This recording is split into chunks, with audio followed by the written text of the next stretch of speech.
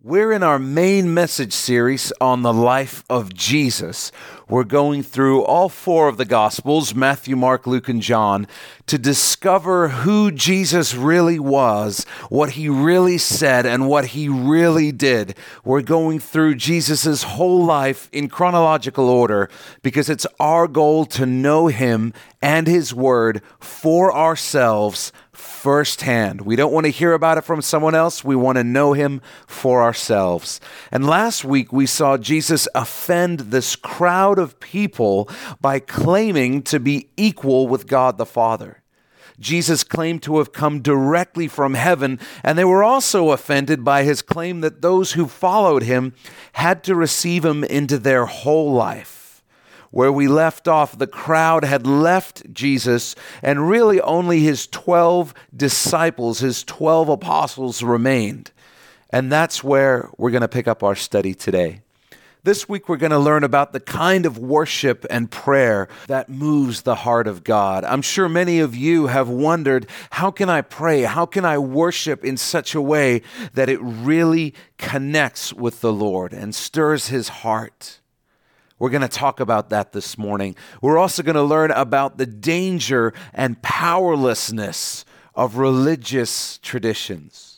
As we get into the text, there's one quick verse from the Gospel of John that I want to read to you. You don't need to flip there. It just helps us transition into our story today. It says, after these things, after dealing with the crowd, Jesus walked, he continued to minister and hang out in Galilee, for he did not want to walk in Judea because the Jews sought to kill him. The Jewish religious leaders in southern Israel, in Judea, around Jerusalem, wanted to kill Jesus. So Jesus decided that instead of going back south toward Jerusalem, he would stay in northern Israel in the region of Galilee until things calmed down a little bit. Seems like a good decision. Let's pick up our study in the Gospel of Matthew. We're going to begin in verse 1. It says, "Then the scribes and the Pharisees who were from Jerusalem." So let's talk about who these guys are. They were a theological hit squad coming up from the main temple in Jerusalem. If Jesus had gone down to southern Israel, they would have arrested him. People were mad at him there, and they probably would have done everything they could to get him killed. In northern Israel, the people were still kind of on Jesus' side, kind of not, but there wasn't the popular opinion enough against Jesus for them to arrest him and kill him. So these guys were sent up to northern Israel to try and stir up trouble against Jesus, to try and turn the crowds, the people, against Jesus so that they could hopefully arrest him and then have him killed. And we're going to see their first attempt to do that right here. It says, they came to Jesus saying, "Why do your disciples transgress the tradition of the elders?" Why do they break the tradition of the elders? "For they do not wash their hands when they eat bread."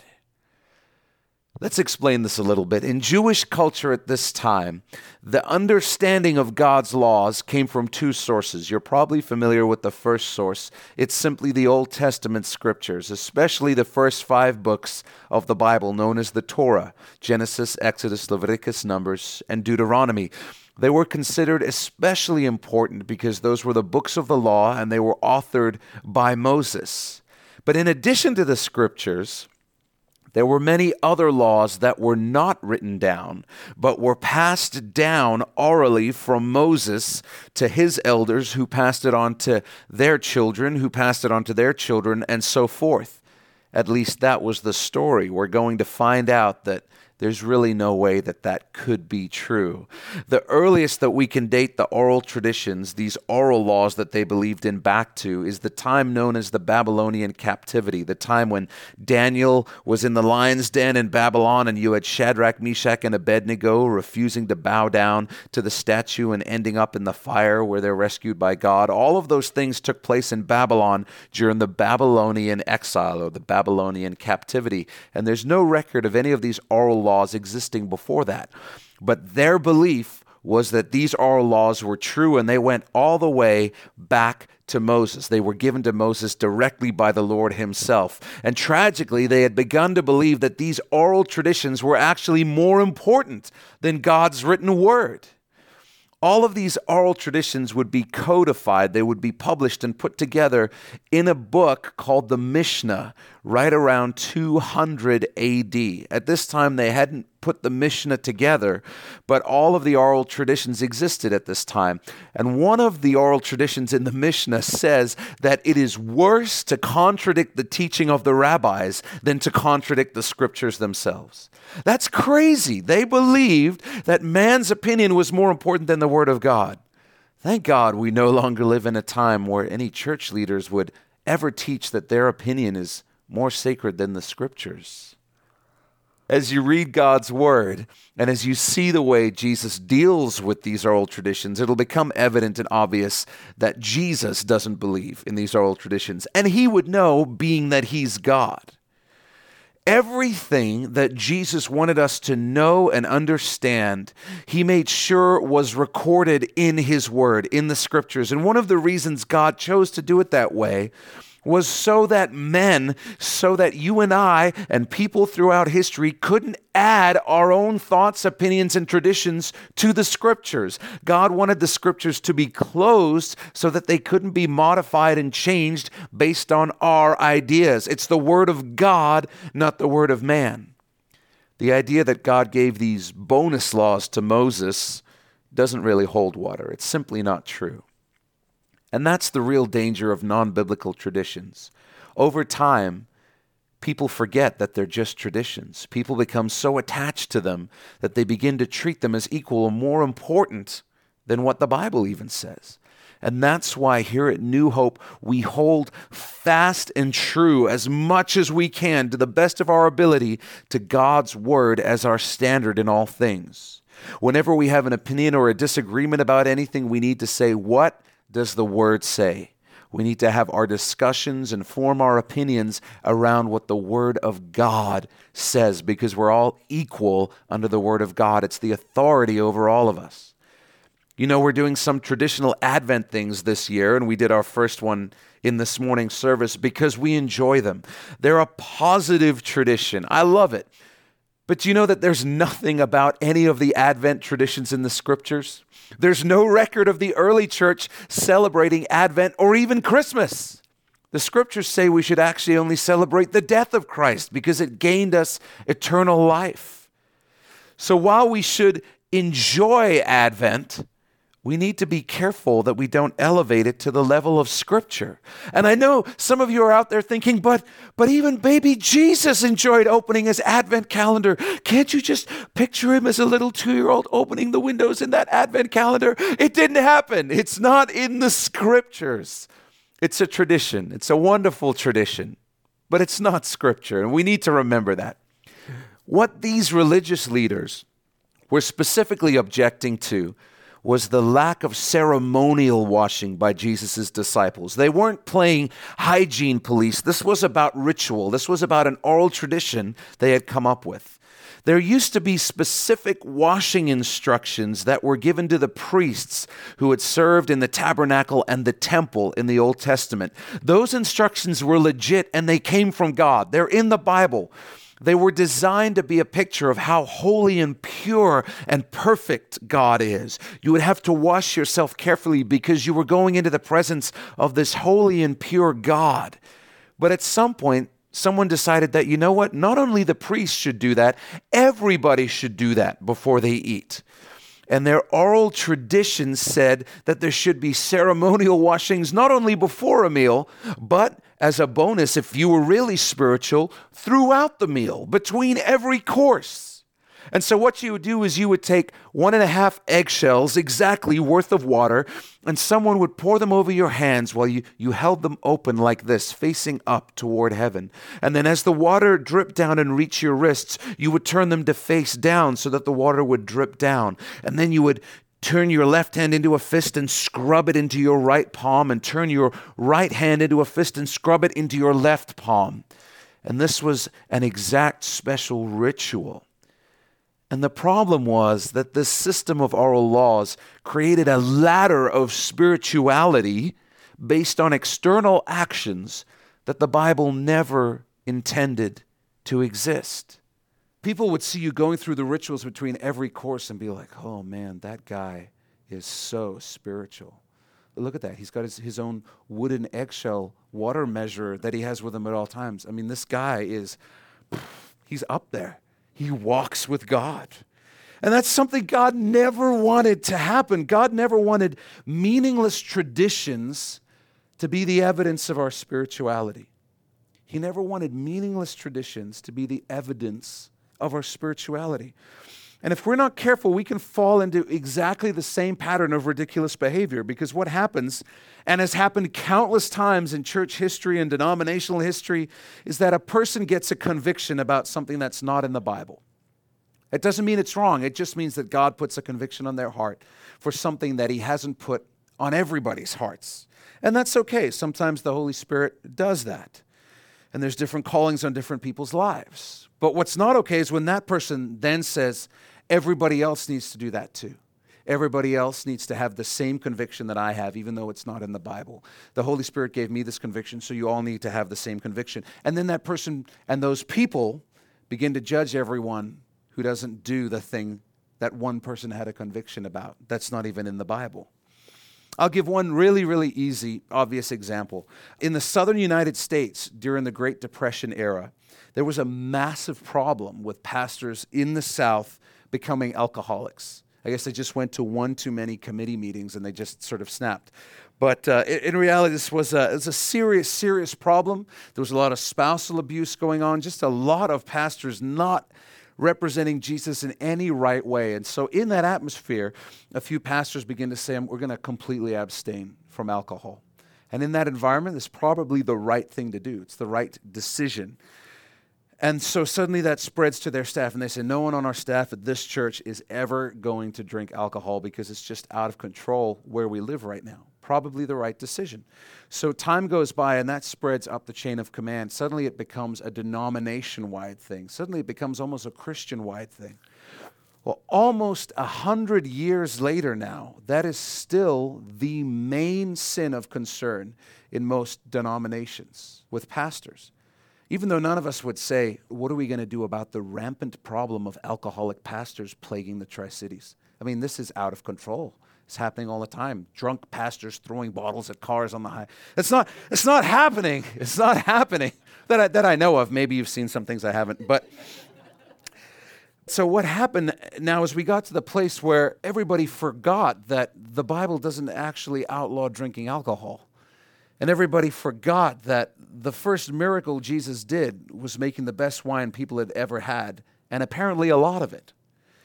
Even when we came here to plant the church, we were working through one missions organization trying to get funding, and they only had 2 disqualifying questions. These were the first 2 things. Like, you don't even need to write your name if you're answering yes to either of these 2 questions. And you're thinking, what are the 2 questions? Did you murder someone? Like, that would be a good question, you know? Are you intending to start the entire church as a fraud to get rich? No, that's not the question. The questions are, do you have a private prayer language? Do you pray in tongues? And do you drink or have you drunk alcohol in the last 2 years? Not, are you cheating on your wife? Did you have a beer in the past 2 years? This is what we need to be concerned about. Immediate disqualification. Even though John the Baptist came as a man who didn't drink, the Bible says, and Jesus says they called him crazy, then Jesus said that of himself, he said, I came eating and drinking, and you call me a drunkard. Jesus had the reputation among some people as a drunkard simply because he drank, because he wasn't an abstainer like John the Baptist was. And so even today, you'll say to many churches, well, do you guys believe that the Bible teaches that it's wrong to drink? And they'll say, oh, no, we don't believe that. You just can't be a pastor in our denomination if you do that. And it's a tradition that really doesn't have a place anymore in the modern church. What the Bible says about alcohol is it says, be mastered by nothing. So be addicted to nothing. Don't be dominated or controlled by anything. Be in moderation with everything. That's what the Bible says. That's the standard that should be pushing. The sad truth is that internet pornography is a far bigger issue among Christian men than alcoholism is. Far bigger issue. But because of tradition, the focus remains on a sin that doesn't really have a lot of power over most Christian leaders at this time, simply because of tradition. And then we'll go a step further. The Christian leaders who want to hold to that will sometimes say, well, it's a problem that it's not in the Bible, so let's make it be in the Bible. Maybe you've heard this. And they will actually say, no, it wasn't wine Jesus was drinking, it was grape juice. It was grape juice. Even though there's no way you could get that out the text. And I've never known anyone to ever be accused of being a drunkard for consuming grape juice. The text simply doesn't support it. But what you will find is that if you torture the text long enough, it'll confess to anything. And that's what they do. So instead of letting the Word of God change their traditions, they cling to their traditions and modify the Word of God. That's still happening today in several different areas. That's just one example. There's many, many examples in almost every mainline denomination. Are quirks which are held as high as Scripture is. And this is just what was going on back then too. Tradition is a powerful force. And let me just say this to balance this out. I always want to say this when I mention alcohol.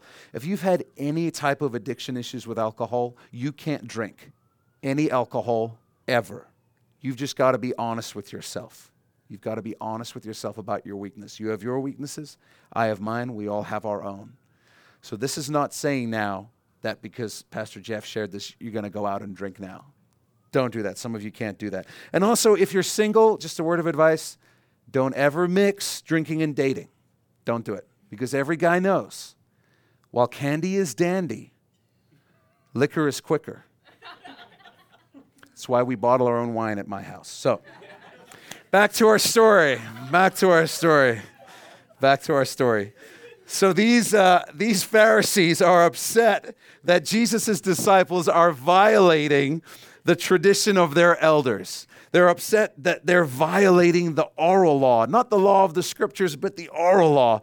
Verse 3, it says, He answered and said to them, Why do you also transgress the commandment of God? This is Jesus firing back at them.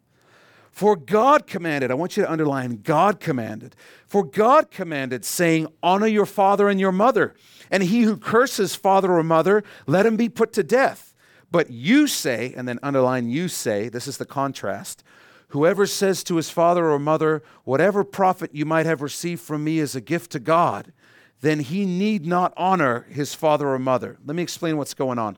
There was an oral tradition at that time that taught that you could take anything you owned, any possession of yours, house, property, money, anything, and dedicate it to the Lord, consecrate it to God as a gift to God by simply looking at it and saying, Korban, Korban. That sofa, Korban, dedicated to God. And if something had been Korbaned, what it meant is that you could continue to use it and enjoy it, but nobody else could. And you couldn't give it away to them because it had been consecrated to the Lord. It had been given to God. So these are a bunch of guys who don't want to take care of their moms and dads as their moms and dads age. The Old Testament laws from God are very clear about family, that you honor your elders, you honor your mother and father. Jesus says it's the 5th commandment of the 10 commandments. But to get around that, you guys came up with this Korban system so that when mom and dad come and say, son, we've fallen on hard times, your dad's health has declined, he can't work anymore, can you take us in? They could say, oh, mom, I'd love to, but the spare bedroom is Korban. I can't help you. Can you lend us some food or some money, son? I'm so sorry. I just made my bank account Korban just yesterday. I'm so sorry. And so they wouldn't have to give anything to their parents or anybody else based on this oral tradition they came up with. And Jesus just shreds them on this. The 5th commandment says this. It says, it's on your outlines, honor your father and mother that your days may be long upon the land which the Lord your God is giving to you. So under the Old Testament law, taking care of your mother and father was the godly thing to do. They came up with an oral tradition that was in direct contradiction to what the Word of God says. Begging the question from just a logical perspective, is God going to engrave the 5th commandment on a tablet of stone and then give Moses, whisper in his ear, an oral law that completely contradicts it? Of course not. Of course not. And that's what Jesus is pointing out. That's why he says this in verse 6. Thus, and then underline, you have made the commandment of God of no effect by your tradition. You've made the commandment of God of no effect by your tradition. Jesus pointed out that the scribes and Pharisees were choosing to disobey God's word in order to keep their traditions. That's your first fill-in. Jesus pointed out that the scribes and Pharisees were choosing to disobey God's word in order to keep their traditions. When push came to shove, they would rather offend God than offend their traditions. They chose to offend the word of God instead of their own traditions. Jesus goes on to say, you're so concerned with the tradition of your elders, your forefathers. Let's talk about what the Lord said about them during their lifetime. Jesus continues, as always, careful to not offend, always building bridges with people. Verse 7, hypocrites, well did Isaiah prophesy about you, their elders, saying to them, these people draw near to me with their mouth and honor me with their lips, but their heart is far from me, and in vain they worship me. And then underline, teaching as doctrines the commandments of men. Teaching as doctrines, teaching as scripture, the commands of men rather than the commands of God. Write this down. The Jewish leadership was teaching man's opinions as God's word. The Jewish leadership was teaching man's opinions as God's word. This is a serious, serious offense.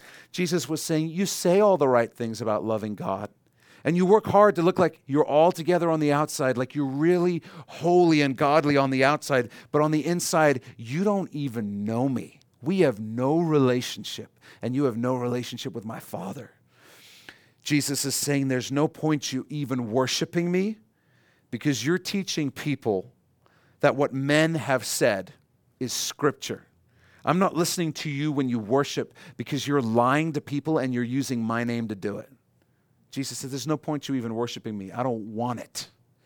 Verse 10, when he had called the multitude to himself, Jesus called the multitude to himself, he said to them, hear and understand. Are you picturing the awkwardness here? So he's just called these Pharisees and scribes hypocrites. And then Jesus is like, oh, you think we're having a quiet little discreet conversation about this? We're not doing that. Everybody gather around. Everybody come here. Listen to what I'm going to say.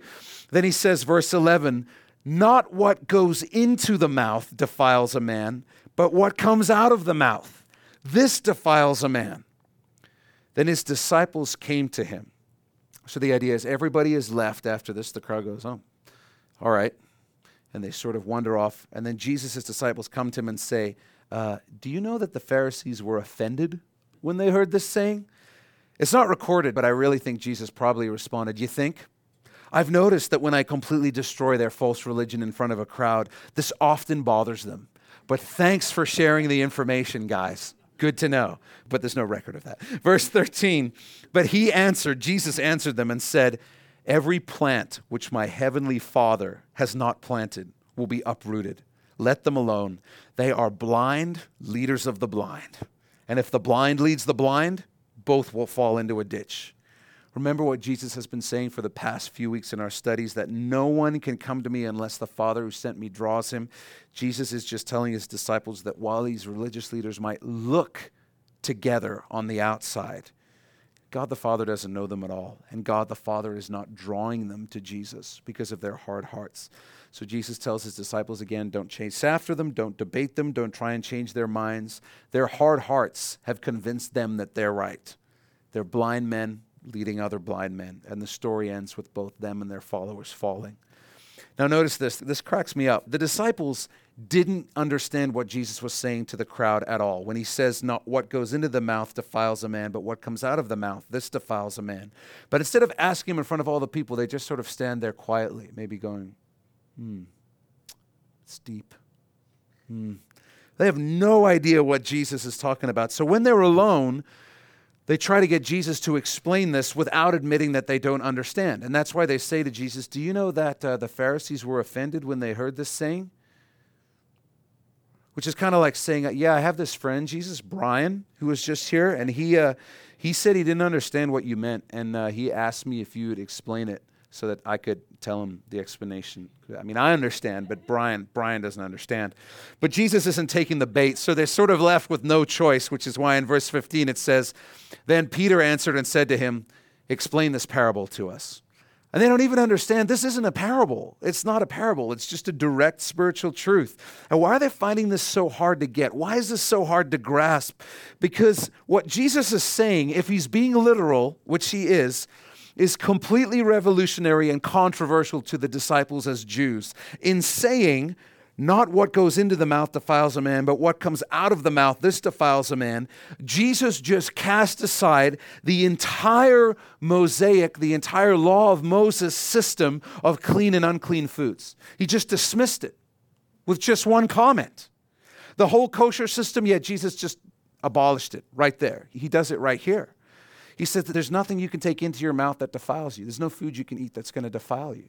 He just swept it away in one go. And this is one of the defining characteristics of Jews then and today, the kosher food system. So heads are spinning and they're thinking, man, if he literally means what he's saying, that would be crazy. So Jesus says, verse 16, are you also still without understanding? Do you not yet understand that whatever enters the mouth goes into the stomach and is eliminated? Jesus uses a very graphic analogy to make the point that, yes, I am being literal. If you don't understand what Jesus means by eliminated, it'll make sense the next time you need to spend an extended amount of time in the restroom. There will be an elimination.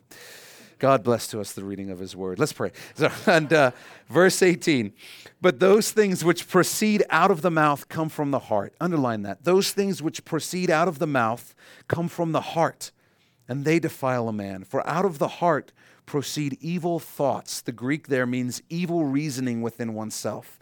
Murders, adulteries, fornications. I just want to point out that the Greek word there for fornications is porneia, where we get our word pornography from. It includes a whole bunch of sexual immorality, sex outside of marriage, same-sex intercourse, incest, pornography, bestiality, everything that's outside of God's plan for sex.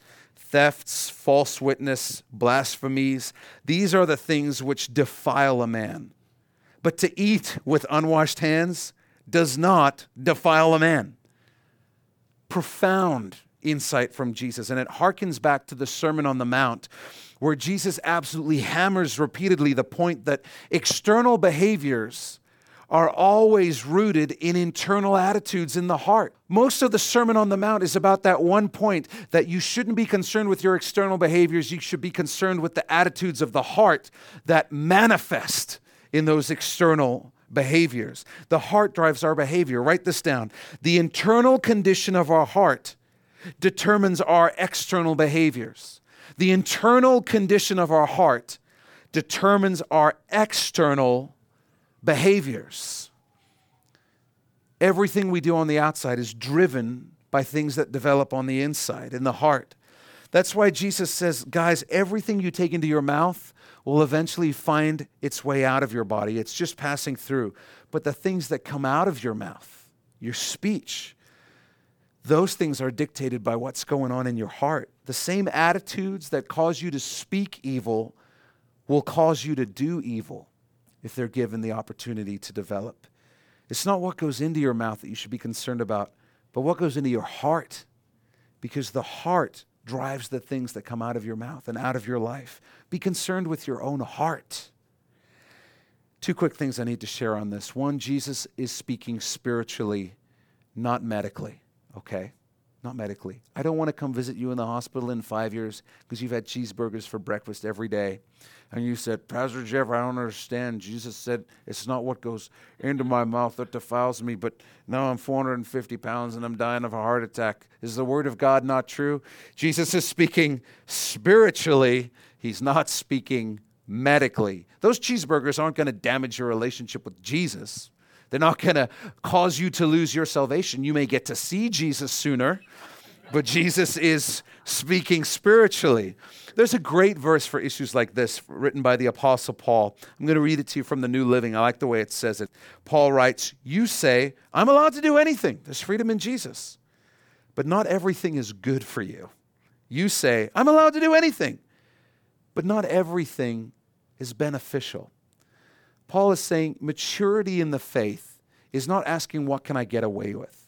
It's learning to ask what's beneficial. So there are things you can do that are not sins, but are not beneficial. cheeseburgers for breakfast every day, not a sin.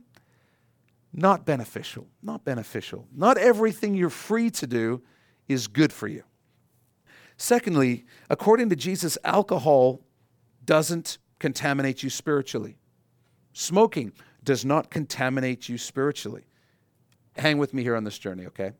I think you could go as extreme as to say that taking in narcotics is not what harms you spiritually. Hang with me.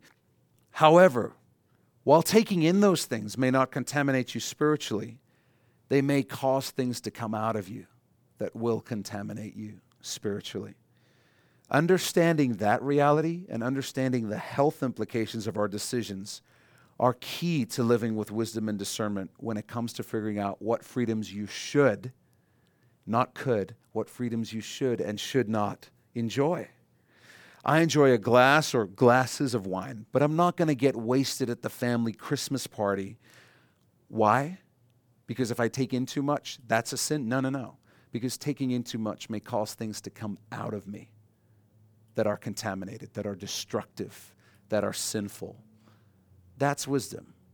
That's wisdom, understanding the consequences of what goes in. It's not what goes in that's a sin, but there are things you can take in that will produce sin out of your life and enslave you.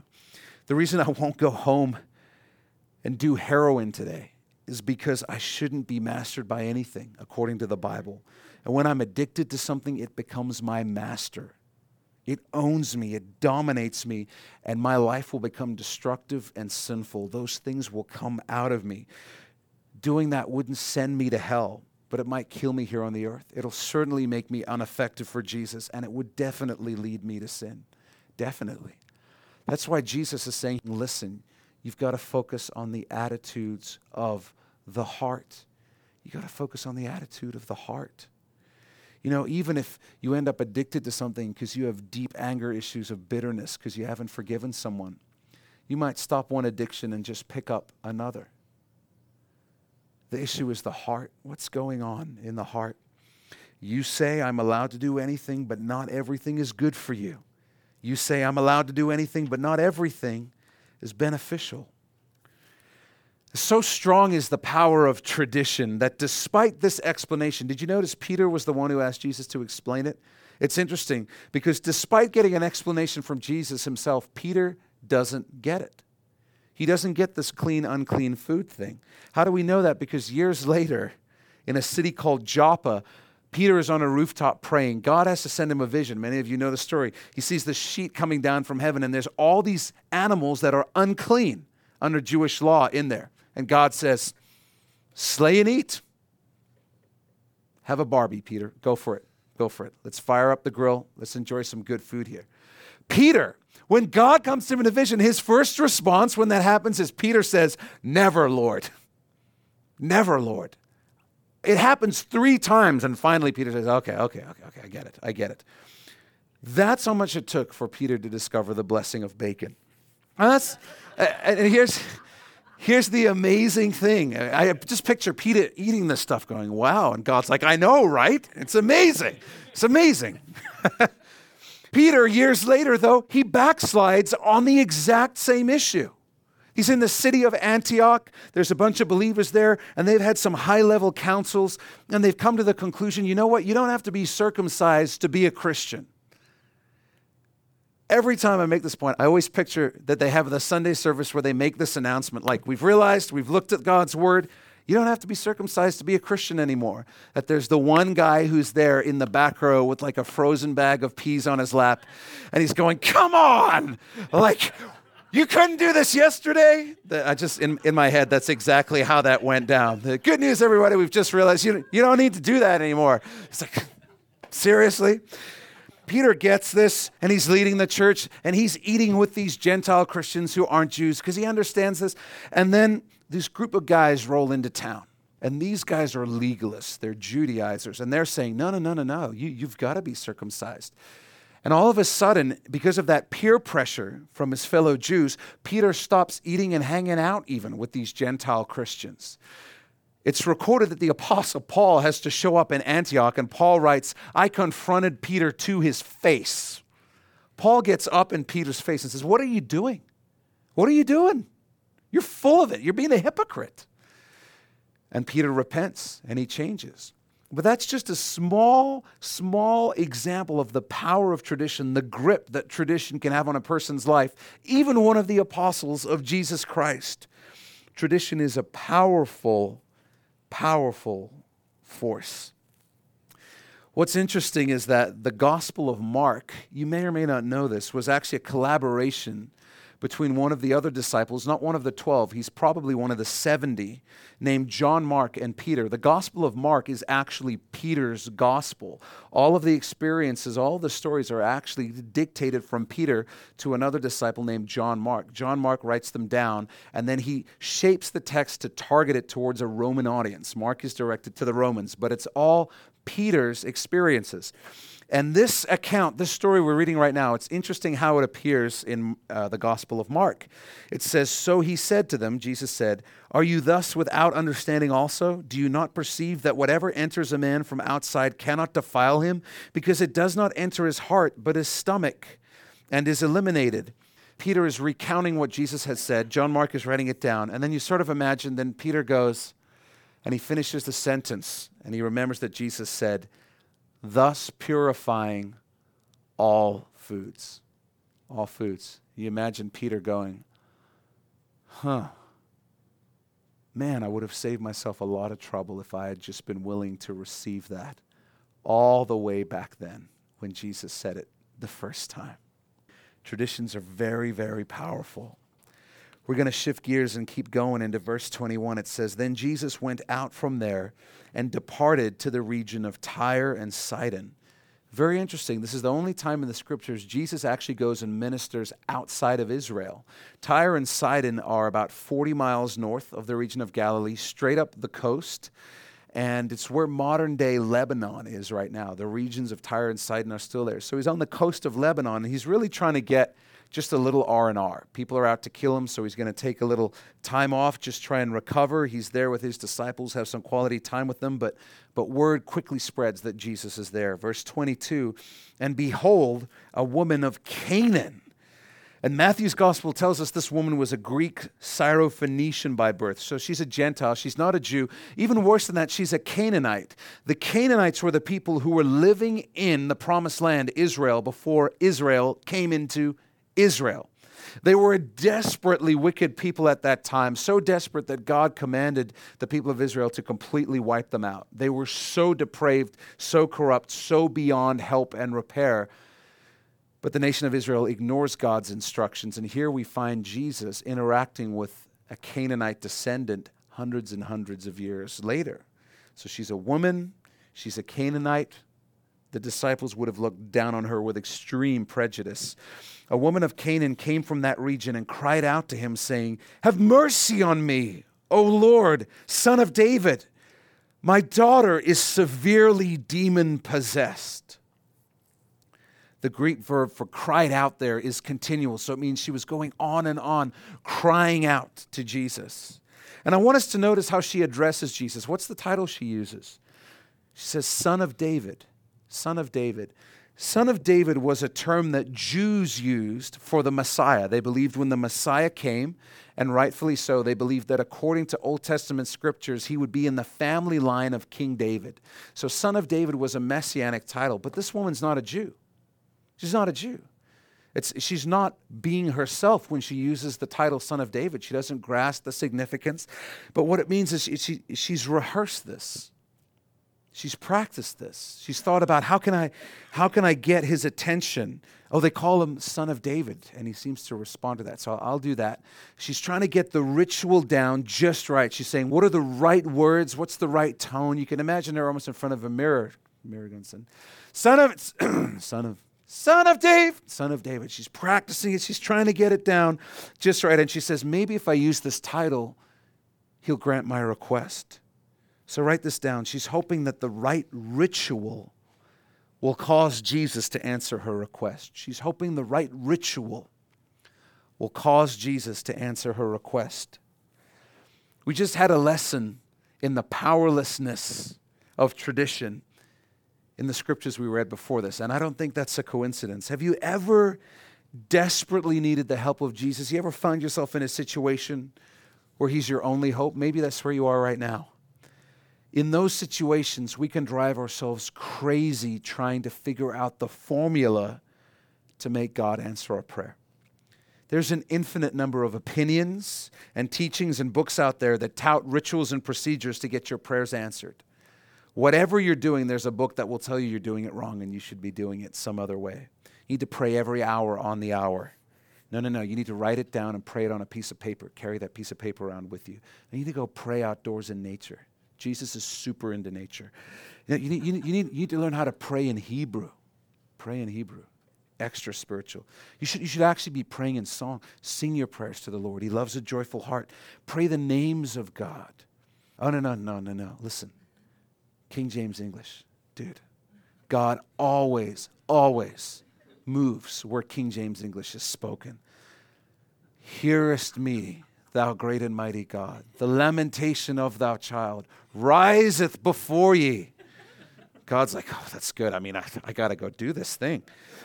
You can drive yourself crazy with doubt by asking yourself, what am I missing? What am I doing wrong? What's the missing ingredient? What's the formula? If you've ever been there, if you're there right now, I want you to pay attention as our story progresses and we see how Jesus responds to this woman, approaching him using a tradition that's not hers, doing her best to play the part, but not being real, not being true to herself, not being authentic. Obviously, this is a serious situation. And if there was ever a situation where you would think Jesus would want to do something, it would be this. Gentile woman, demon-possessed little girl.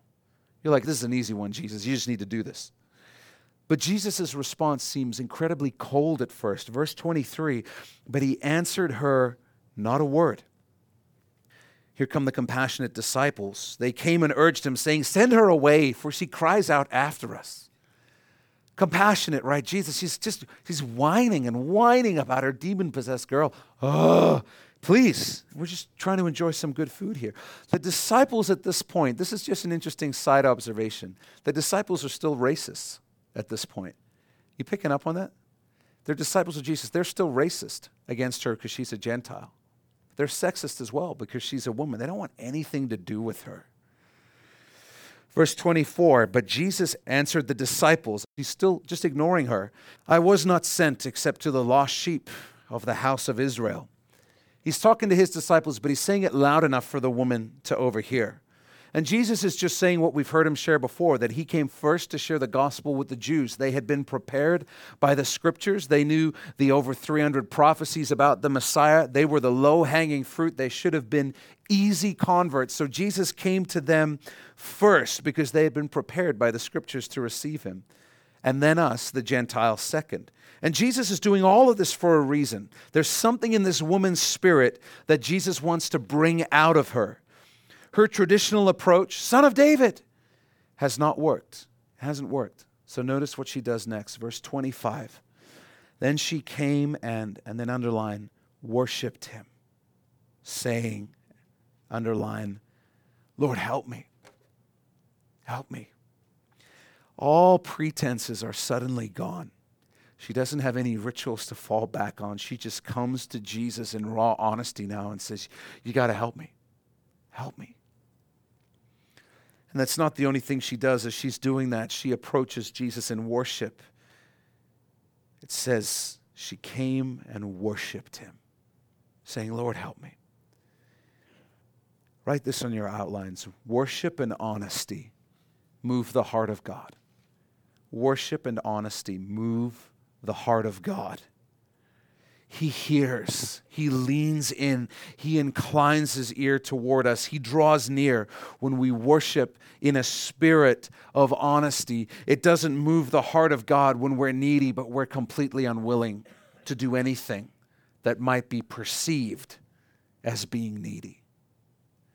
He doesn't respond to that. He responds to people who are raw and honest and come to him in worship saying, I need your help. I can't fix this. I need your help.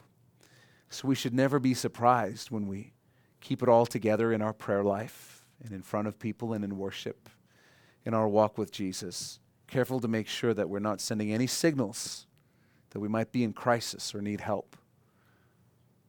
And then say, God, why aren't you moving? Why aren't you moving? And the reality is, man, because we care more about looking like we've got it all together than actually having God put us all together. This woman lets that all go, and the heart of Jesus is moved. And she's appealing for help entirely on the basis of his goodness, his grace. She doesn't say, Jesus, I'm a good person. I do lots of community service. She's not listing all the good things she's done in her life or making a case for why she deserves help. She's just worshiping Jesus and saying, "You're God, would you please help me? Would you help me?" In the Psalms, it says the sacrifices of God. So the sacrifices God really wants are a broken spirit, a broken and a contrite heart.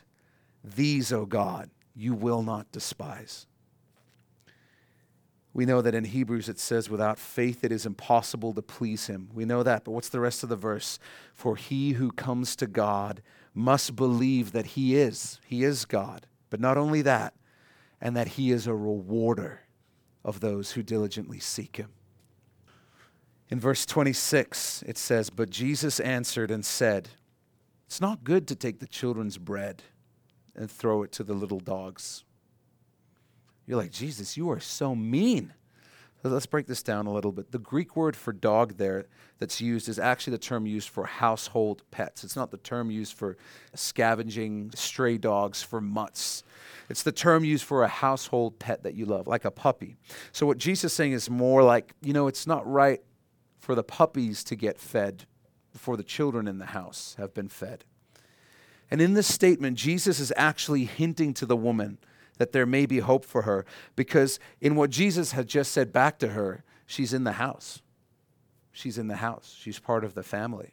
She's just not eating at the table yet. So what does she do with the sliver of hope? Well, she grabs onto it with both hands, which is exactly what Jesus wanted her to do. Verse 27, and she said, yes, Lord, yet even the little dogs eat the crumbs which fall from their master's table.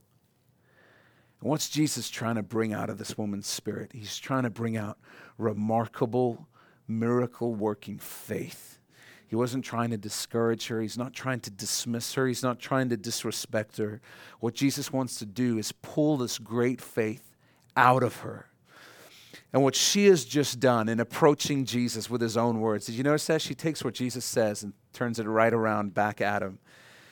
What she's just done is the same thing that Jesus wants us to do with his word. When we pray the scriptures, when we pray the promises of God, we are doing the same thing that this woman is doing. When we say, Jesus, your word says you'll never leave me, you'll never forsake me. When you say you light my path, you guide my steps, Jesus, your word says that. If this woman was praying for someone she loved to know Christ, she wouldn't say, Lord, I know that every person must make up their own mind about following you. So if it's in your plan and in your will, and if it's their destiny, no. She would have just prayed, Lord, in your word you said it's the will of the Father that none should perish. So Father, draw my friend to you. That's how this woman would have prayed. Write this down. Jesus loves to remind us of who he is by having us remind him of who he is. He loves that. He hasn't forgotten anything he's written in his word. But what happens when we pray the scriptures to God, when we say the promises of God out loud, it reminds us of what's in the word of God. Just as Jesus wanted to draw faith out of this woman, Jesus wants to draw faith out of us. He loves to remind us of who he is by having us remind him of who he is. Her response to Jesus was, all I need is a crumb. All I need is a crumb. Just a little bit of you. That's enough. That's all I need. It'll be enough. And I love this moment because this is the moment where Jesus isn't even looking at her.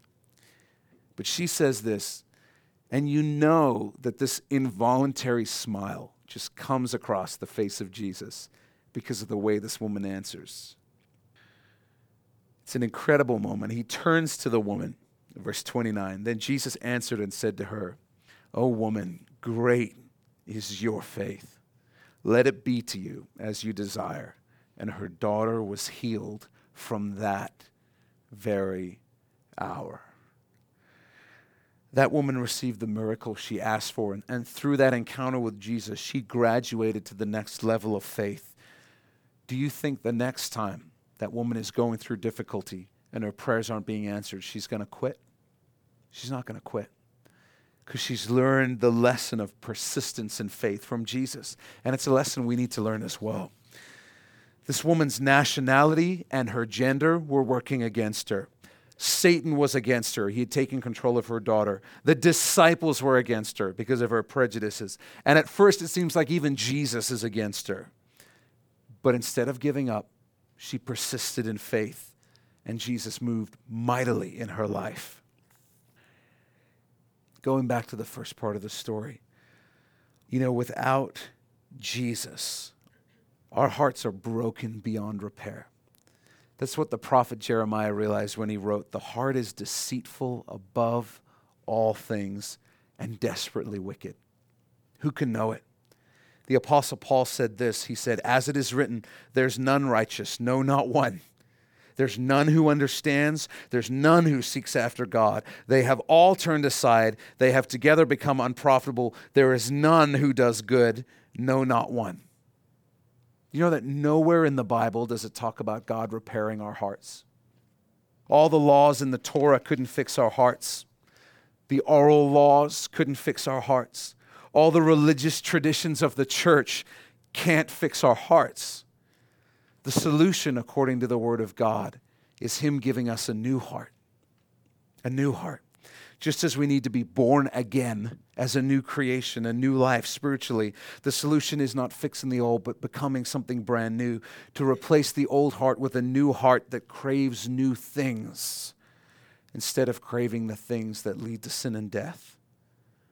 That's why Paul writes this in Romans 7. He says, "O wretched man that I am, who will deliver me from this body of death? I thank God through Jesus Christ our Lord." And that's what we're celebrating at Advent at this time of year. That Jesus came to give us new, everlasting life. Jesus came to give us hope where we had no hope, to solve a problem we could not solve, to raise us from death to life. He didn't come to fix us. He came to remake us, to make us something new, something eternal. A new heart, a new life, a new destiny, a new future. He came and He fulfilled the law perfectly. All of it. All of it. He's the only one who can say to us, "You're free from the law. I've taken care of it for you. You're free from it." He gave us new hope. Would you bow your head and close your eyes?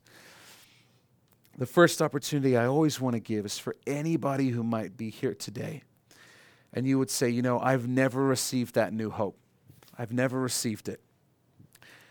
Maybe you have been looking for the traditions, the actions, the good works, the good things you could do that would make you good enough.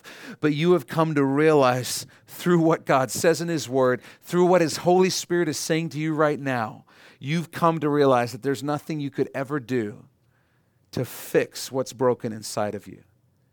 You need Jesus to come in and give you a new heart and a new life.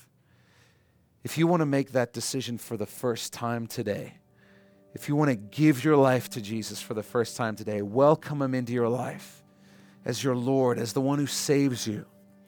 Then before you leave today, you need to do two things. You need to mark that on the back of your connection card so we know about it. And you need to come and let me know. I just want to give you some gifts that are going to help get you going in your walk with God. Don't leave without doing that. For the rest of us, my prayer is just that we would be free from tradition, from the burden of traditions, or from placing our hope in traditions. And we would realize the freedom we have in God through what He's given us in His Word, that His Word would be the standard in everything. And then I pray for all of us. Father, would You make us people who worship with honesty, Lord God. We don't want to fall unintentionally into the pattern of thinking, man, if I'm growing in my relationship with God, then I have to look like I've always got it all together on the surface. May we be people who worship in honesty in a way that moves your heart.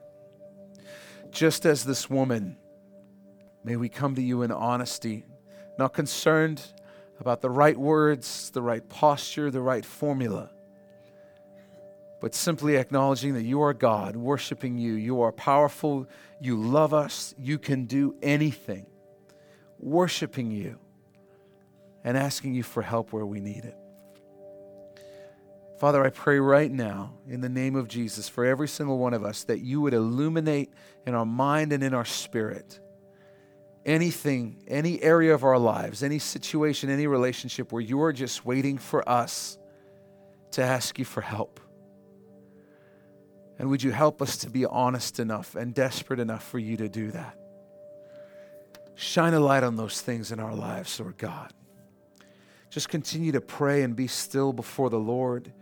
In a few moments, I'm going to ask us to stand and sing and worship. You're free to continue praying, to kneel, to stand, to sit and pray, whatever you want to do. This is a time for you and God to do business.